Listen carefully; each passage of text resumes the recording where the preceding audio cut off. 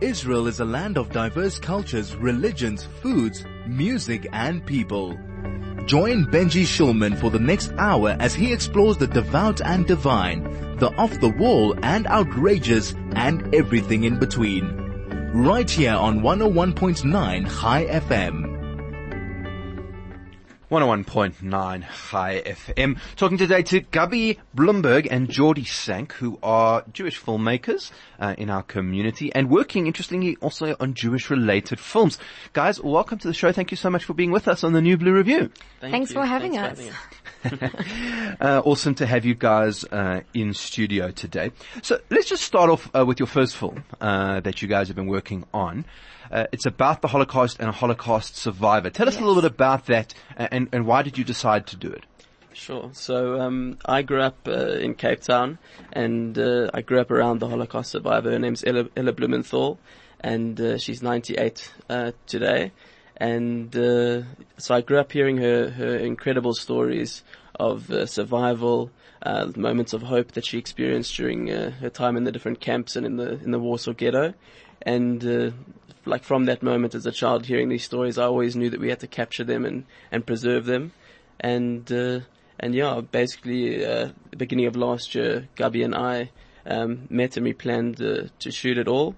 And right now we're in post-production on the documentary, which focuses mainly on the historical side of her experiences and her memories, but also something that we haven't really seen too much, which is also how Holocaust survivors today are living, and how she sort of lives her life with such zest and incredible perseverance. And I think that it was really a great privilege for me because, as Jordy mentioned, he grew up with Ella, and he knew her story and he knew her personality. And at the beginning of last year, he asked me to come on board and help produce the project. And I really didn't know what I was getting myself into. I thought, this is an important story to tell. Of course, I heard the facts. She grew up in Warsaw. She was in hiding in Warsaw. She survived 3 concentration camps. So I knew the fact of how amazing and rich her story was. But only when I got on set and met her did I actually realize the privilege I had of being in her presence. And it's something that I think that the film gives the audience that privilege too, because she is such a, I want to say she can be a bit of a sassy grandmother. She has such a personality. And I think it's really, it's always amazing, meeting a Holocaust survivor who still has this, strength. But with her, she has a zest for life. She has a sense of humor. And I don't think, and she's got such a strong faith, which I think is quite rare and really important to see. And she's 99 today? She's 98. She'll turn 99 in August. Okay, yeah. So sure, that's it's not young at all. Yeah, but she's young at heart. Well, I mean, it's interesting. I went and had a look at the Instagram page for the filming, and you have some quite interesting images, stills of her walking down the beach in Cape Town and talking to the residents. So is that kind of part of what you were trying to get across? Yes, so that's one element. We really wanted to get across her incredible nature, her fight for survival, but also this incredible spirit that she has, which is almost infectious, and it sort of inspires all of us who, we all have our own daily troubles, nothing to compare to what she went through, but still she's smiling, she's happier than ever, And you can also imagine we really wanted to show that strength, and we knew that Ella likes to swim. So we thought, cinematic, how perfect, we can get this shot of her in the swimming pool. But also she's 98, we don't want to tie her out. So Jordy says, Ella, get in the swimming pool, you're going to do one length, we're going to set up the camera, and then we're going to change the camera and you'll have a break and we'll tell you when to do it again. She says nonsense. She gets in the pool before the camera's even rolling. She's doing 10 laps in this long swimming pool and we chasing after her. And I think that's actually what a lot of the shoot was running after Ella, because she's so strong and she's got, that strength, that will to survive that you really needed during the darkest time. She's still able to have that in, fun and great moments today. I'm also interested that you decided on a technique which was kind of pioneered by Israeli filmmakers a few years ago in Waltz with Bashir, which basically does memory shots or things that in the past using animation. Yes. So what aspects of that have you tried to incorporate into the film? Because it's quite interesting for me. South African documentaries are very good on this realism stuff, what you're doing with people swimming and in Cape Town and walking. But the animation is something new and very Israeli. So just talk to us a little bit about the process behind that. So the reason that we wanted to go to use animation was because we took a look at all the different options of stock that we had, and there is quite a bit of the camps mostly taken after the liberation, and we just felt like Ella's put into a gas chamber, and to show an image of a gas chamber or video footage of a gas chamber really doesn't even begin to describe her story in the way that she felt in the gas chamber.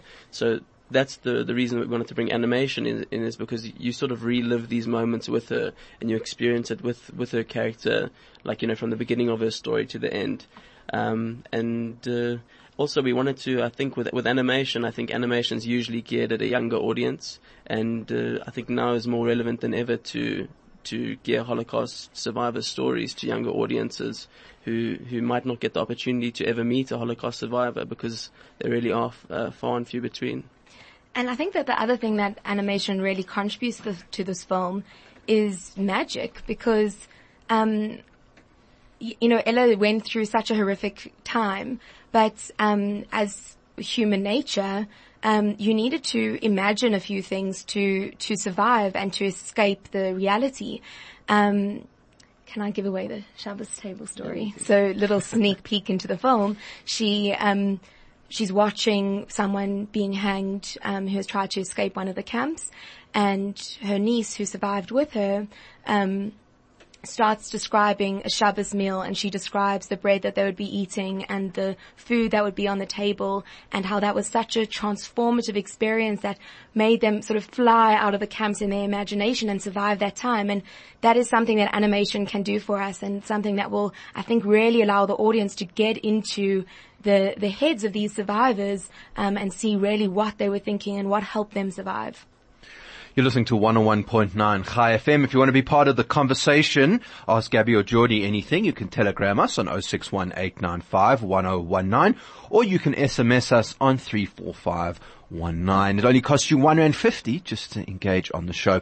We'll take a short break. We'll be back just after this. This is the New Blue Review with Benji Shulman. 101.9 Chai FM, talking film in the Jewish community today with Gabi Blumberg and Jordy Sank about their film, the first one that we're going to talk about anyway, about a Holocaust survivor living in Cape Town. Now, guys, I'm sure that it is very, from what you described, a great experience to be working with a person such as this. But I was interested, Mod Perlov, who also had a film recently made about his life in the Russian Gulag. He died last week. You could tell in the article that I read in the Jewish Report that sometimes there's age differences, there's perspectives on the world that are different, and that can, in a filming project, I'm sure, get in the way, but cause some kind of tension. Was there any of those kind of issues working with someone who's 98 and with you guys who are actually millennials, unlike me? I think that it more was a learning experience for us, seeing what values she has kept and what we can incorporate into our lives. And I think what was also interesting is in terms of its relevance, and of course, as you're saying, we're sitting here today, quite by coincidence on the 75th anniversary of the liberation of Auschwitz, where she was liberated actually from Bergen-Belsen, but she did spend time in Auschwitz.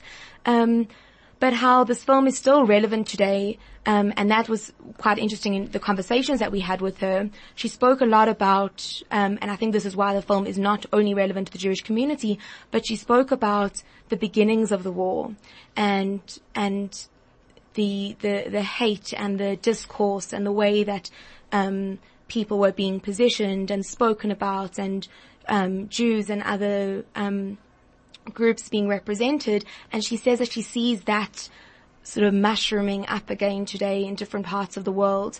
And I think really that was, that brings the film, I think, its relevance today, especially in xenophobic South Africa and in a world that is being run by fear and fear politics.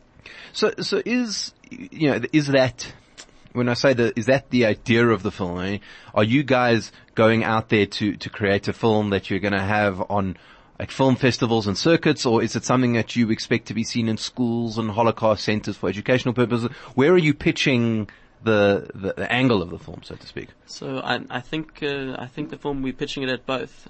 So I think last year we had the opportunity to go to the Durban International Film Festival, which is the only Oscar qualifying film festival in Africa, and we got to meet with different people from the various festivals around the world, and we got to speak to them a little bit about the film, and they gave us a lot of great advice. So I think foremost, we'd love for the film to have an international release at the festivals, and then also we want to try and target the schools, different Holocaust centers around the world, and then also just to get it to the widest audience, hopefully on a streaming platform where anyone who sees an image or a trailer of it might be interested and want to just take a look. Well, yeah, you've actually just answered the question of someone who SMS'd in just saying, "Hi, Jordy and Gabi, this sounds amazing. What platform will we be able to see the movie on and when?" Okay, so you've kind of answered that. Person, thank you for sending this SMS. Please do add your name. We would love to know who you are and who's going to be watching the film. But we do appreciate that you sent that in. Okay, so when can we expect to be seeing it on the screens? So for that, you're going to have to stay up to date at the moment on our social media, which is at Sanctuary Films, SANKTUA. Yeah, because there's another Sanctuary Films with a C, so you're going to know. Like Jordy Sank. Yeah. Because as Jordy was explaining, the way that a film works is, you send it to festivals and it hopefully will have a positive festival run. As Jordy's mentioned, we've been speaking to some big film festivals globally who know that the film's happening and are quite interested in it. So we aim to finish this post-production phase, which is doing the animation, the sound design, the color grade, the everything that goes into packaging the film and exporting it in the correct resolutions and specs, and doing that by the end of July, August this year.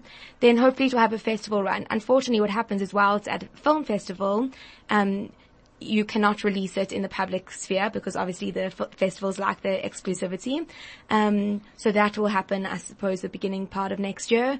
And from there, depending how well it's done on festival, it then gets attracted to distributors who will do theatrical releases. But as Jordy said, really our main aim, and it will only happen next year, is to get this to the widest audience possible, and that will be through partnering with educational platforms. We've had the privilege of working with Tali Nace from the Holocaust and Genocide Center, so we'd really love to screen it at places like that, and at different schools, and really we've been meeting actually with the Polish embassy. We're meeting next week with the German embassy, hopefully, and really getting this out to people that aren't just Jewish, through educational programs too, but hopefully we will have that festival and theatrical release first. Now, whenever you speak to filmmakers in South Africa, and we've had a few on the show in the last while, funding always comes up as a huge issue, right? Now, it doesn't sound to me like you had a massive cost for this particular movie, because it's kind of a one-person story. But if you're adding animation, that kind of thing, that's a time-consuming, if nothing else, process. So, were you able to get financial backing for a film such as this, which is, I mean, it's kind of got a niche story, even if it has a wider audience? So, yeah, the animation I think has been the most expensive part of the process. But basically we've had a financial backer to help us complete the animation, most of the post-production. But we are looking for additional funding. We've been applying to a whole bunch of foundations and funding platforms around the world. So we're hoping to sort of complete the project, the remaining funding for the project, which is most of a few bit of post-production, like the sound design, the color grading, etc. I mean, the other thing that filmmakers moan about is that as South African filmmakers, it's not till you make it somewhere else, right? You can win the Paraguay Film Festival award and then suddenly South Africans are interested. The story itself, when you're at the Durban Film Festival, are locals interested in a Holocaust story? Is that something that South Africans resonate with? So I think what was very interesting is, speaking to different filmmakers and audience members, is that her film ultimately, her story is ultimately really one of resilience and survival and hope. She is currently living in Cape Town, so it does have that South African appeal. But what we found very interesting is we did a test screening with filmmakers and non-filmmakers. And do you want to tell the story of them? So at the test screening, one of the filmmakers that we sort of brought in to give an opinion, he absolutely loved the film, and he thought it was so relevant. He's a black male who grew up in Cape Town, and he had no exposure whatsoever to the Holocaust or any stories or information of it.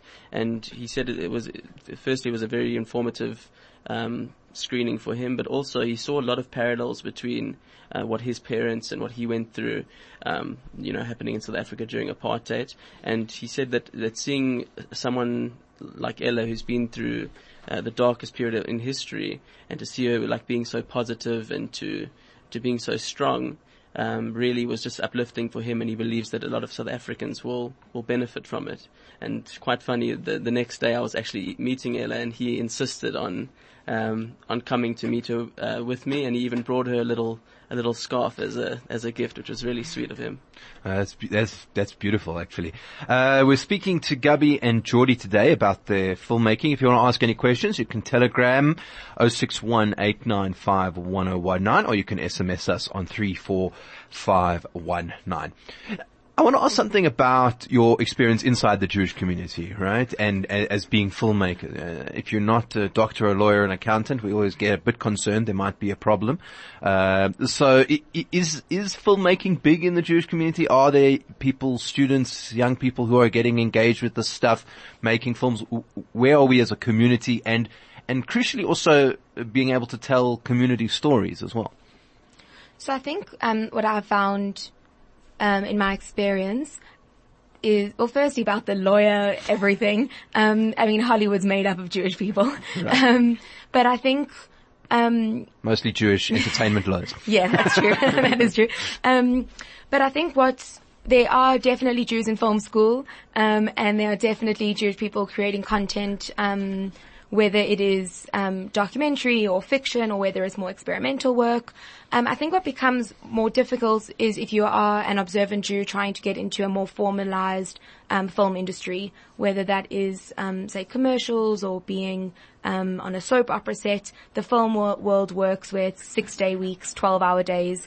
So I've experience of working on set and having to leave at 4 o'clock on a Friday, and I was leaving set 6 hours early. Which is unimaginable in a job, leaving 6 hours early. So I think trying to get into that space, or a commercial, you might be shooting the whole Saturday. So trying to get into that space is quite difficult. And that's why a lot of observant Jews will go more into a freelancing space or hustling by themselves. And then even or a lot of people who don't keep Shabbos only then start keeping Shabbos at a later stage in their careers when they've already built up a name for themselves and can call the shots. So I do think that it is an active and vibrant community. I think that the biggest stumbling block if you do want to be in a more institution would be if you are observant. But I think that there's, as we can see from the films that we're creating, a lot of opportunities with being a Jew. I think also there's a lot of one thing that I've realized over the past few years is that there are a lot of industry leaders who, in commercials and in film in South Africa that are Jewish, that are running studios, that are running big production companies, and it's all about finding who the best people to collaborate with are, because in my experience, there's been a few people who've been really, really accommodating as far as Shabbos is concerned, kosher, and I think for Orthodox filmmakers, I think it's easy. You just got to find the right partners. And what about the issues of stories themselves, right? So it's amazing to me that you found the story which clearly does resonate and will resonate, but often particularly on the documentary track. I mean, you don't have an Encounters Film Festival without a virulently anti-Israel film, and a film film schools are particularly prone to very sort of woke narratives. You guys might be Jewish, but you're also white.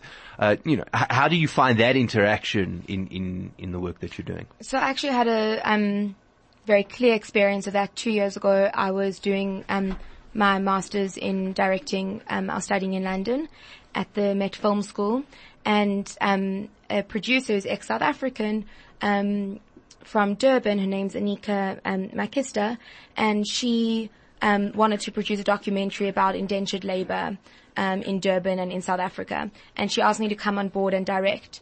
And we had quite a lot of conversations about it at the time, because we're telling a story of indentured labor, of Indian people from India coming to Durban. We looked at it on a global scale and realized that, a lot of Indian people who came to Durban through interviews felt quite strongly South African. And I think there were a lot of dynamics coming into that film because of apartheid happened, and so a lot of racial. It's difficult to be in South Africa without knowing how you define yourself.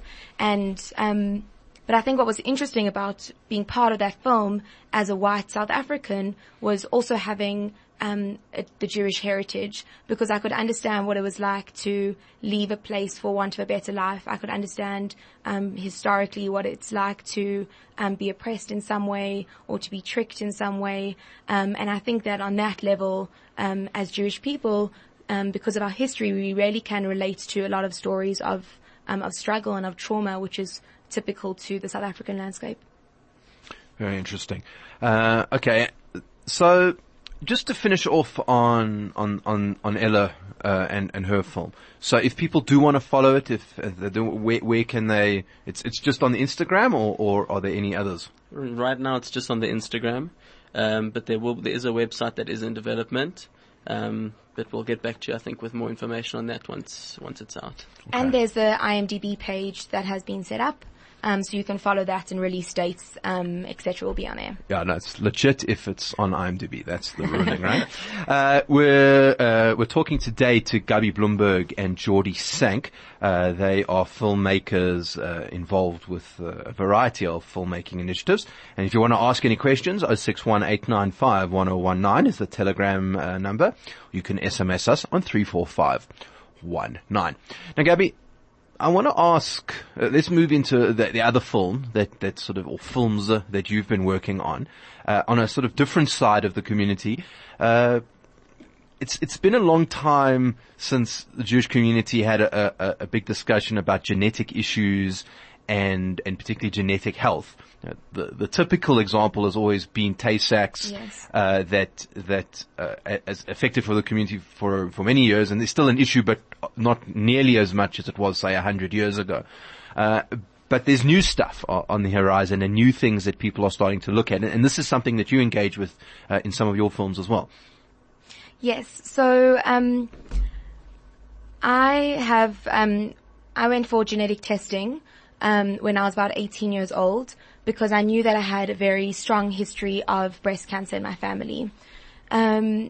So I actually found some of my grandmother's poetry, and she wrote a poem when she was 26 years old. She wrote, "To have one breast removed at 26 felt much like the beginning of death to me. Part of you gone, the good or the bad, who knows?" So my gran was diagnosed at the age of 26 with breast cancer. And many of my family members and female relatives have had breast cancer. And my mother was diagnosed with breast cancer when she was 47. I was 13 years old. And that already was a different generation. For my grandmother's generation, breast cancer wasn't really spoken about. Cancer in general, it was the big C word that wasn't spoken about. You didn't really know about genetic testing.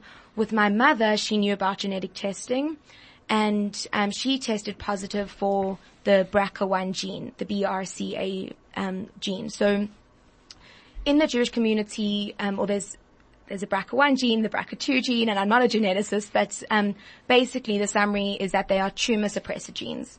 So they they repair and restore damaged DNA. So if you can imagine a body that's functioning normally, and as cells divide, if there is an issue and your DNA cannot be repaired in a normal way, then that's where cancer can occur.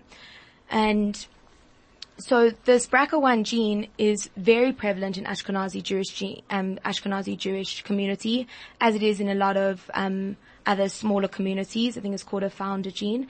It's actually 1 in 40 Ashkenazi Jewish men and women have the BRCA1 gene. It does affect men too. This is not just a female story.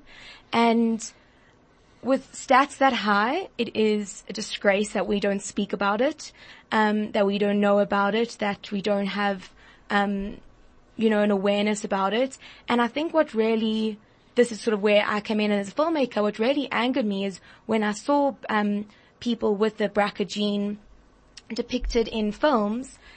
It was it was a bit of a joke. It was there was one character that said, it's an excuse to get a boob job, and now I can wear strapless dresses. And I think that we have to have a much bigger conversation with it, and that's what I've tried to do with my films. We're talking film and film in the community on 101.9 Chai FM. We're going to take a short break, and we'll be back just after this. This is the New Blue Review with Benji Shulman. 101.9 Chai FM. We're talking to Gabi, Blumberg and Jordy Sank today. And they are Jewish filmmakers, or filmmakers in general. And we're talking about some of the projects that they're working on. If you want to ask any questions, you can telegram us 0618951019, or you can SMS us on 34519. Now, Gabi, it's interesting. You were sort of making a point before the break about the depiction of this thing in the community, the fact we don't talk about it, and when we do, it's kind of a joke. And I watched one of your short films that you produced around this particular issue, and I was kind of expecting, I don't know, like when the Ebola outbreak was there and they were like, make sure you wash your hands and don't eat bats. And that was kind of like the entirety of the film, like a medical PSA, right? But you took this really, if you don't mind me saying, kind of weird poetic route, and there's lots of curvy lines and out there sound effects. So what is the idea about it, approaching a scary topic like cancer, basically in a sort of poetic fashion? So I think what I've done is, I've made quite a few different iterations, on the subject in a few different ways. So the one that you watched, it was in a very experimental way. I've written, a poem about about having the BRCA mutation. So that means that the genes don't, work correctly. And so that was a very experimental approach where I took poem combined by my grandmother who had passed away from breast cancer, my mother who survived breast cancer, and then my own experience of understanding that I've got this mutation and now having the power to decide, what do I do with this knowledge and what action do I take? So the film that you watched was an experimental film, and I think that that appealed to quite a few people because it was quite shocking in a way.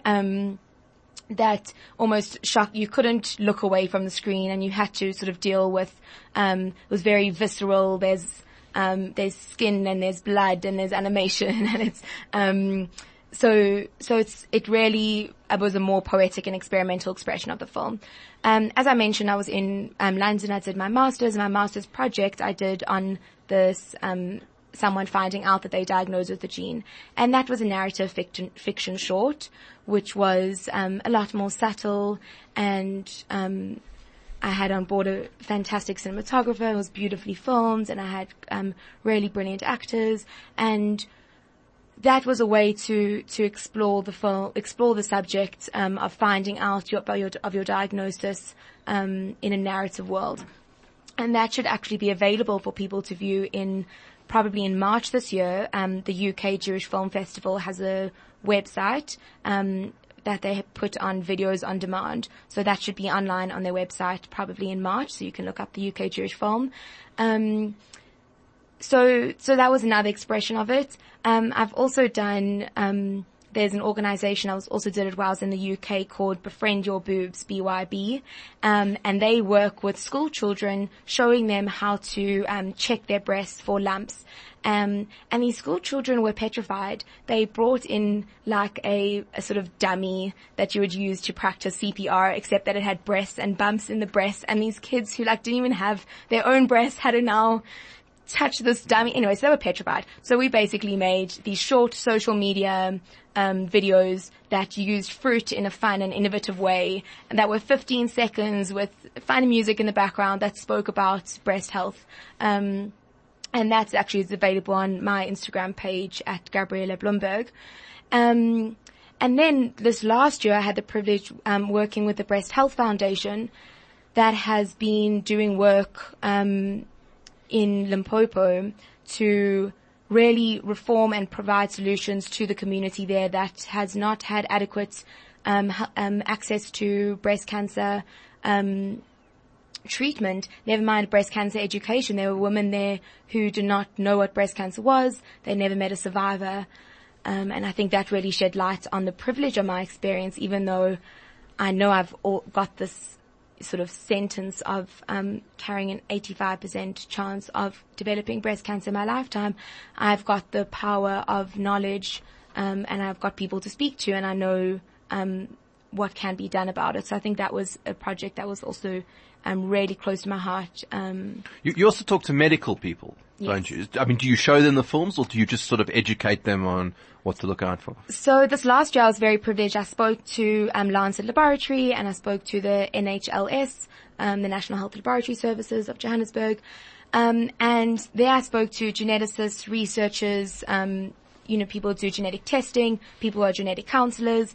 And that really was very interesting for me, and I also got very positive feedback from them, because often I think when you're in a lab dealing with blood and you don't really, you understand the genetics far better than I do living with this genetic mutation, but I found a lot of people came to me and said that they often find it difficult to picture the person behind that drop of blood, and to realize what it means for them to wait an extra week to get results, and to realize what that positive diagnosis really means.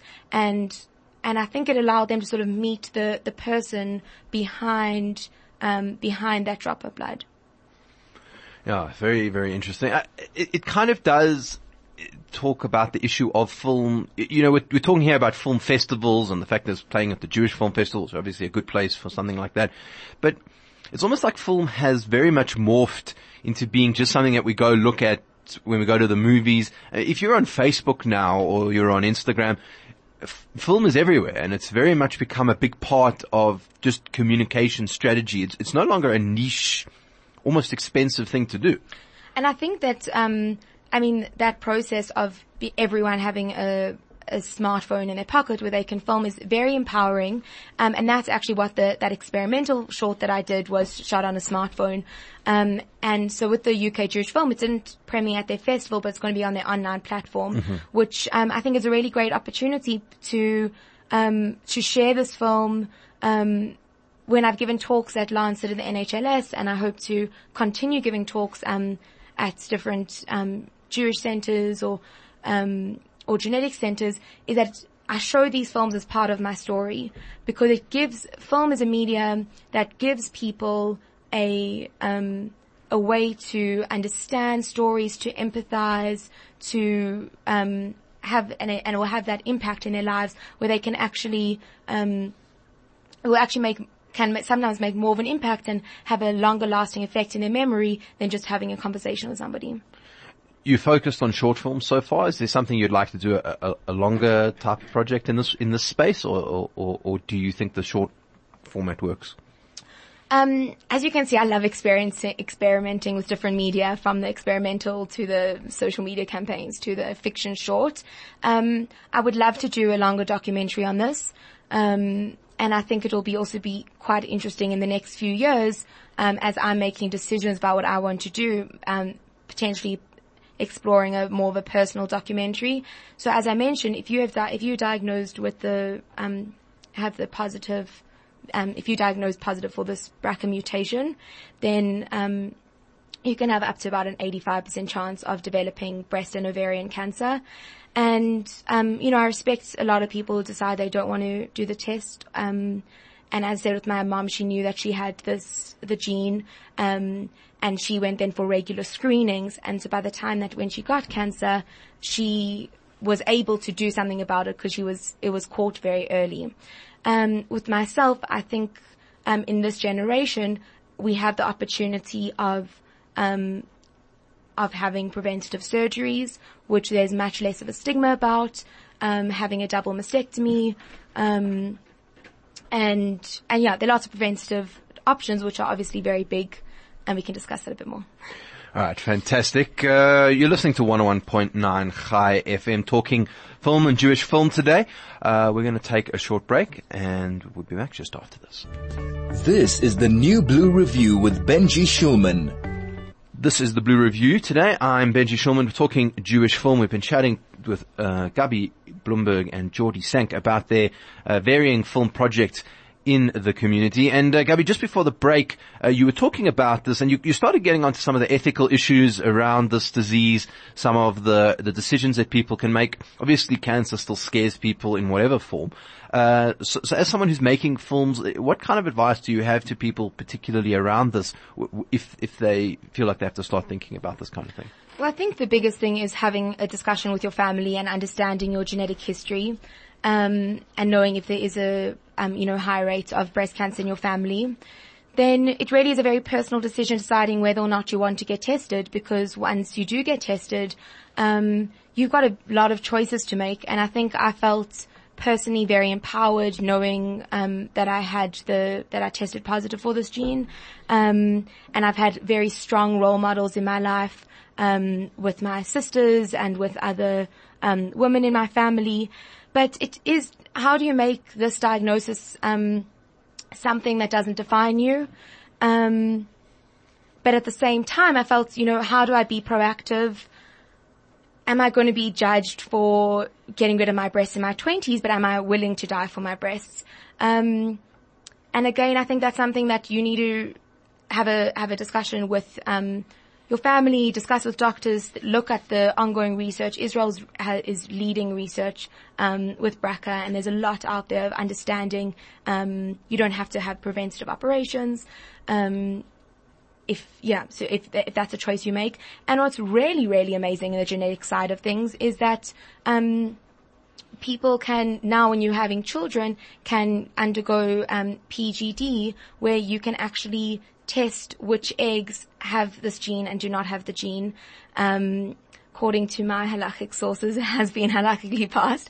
And you actually can now bring into this next generation of the world, implant an egg that doesn't carry this BRCA mutation, and effectively get rid of this line from your family history forever. So I really think my main message is just about being informed, understanding that it is difficult to make these decisions, and there's not a rush, but just be proactive in your thinking about it. Is there a website or something that people can get more information, particularly on BRCA issues? I think there's one called Sharsheret, which I actually found quite a lot of BRCA facts about.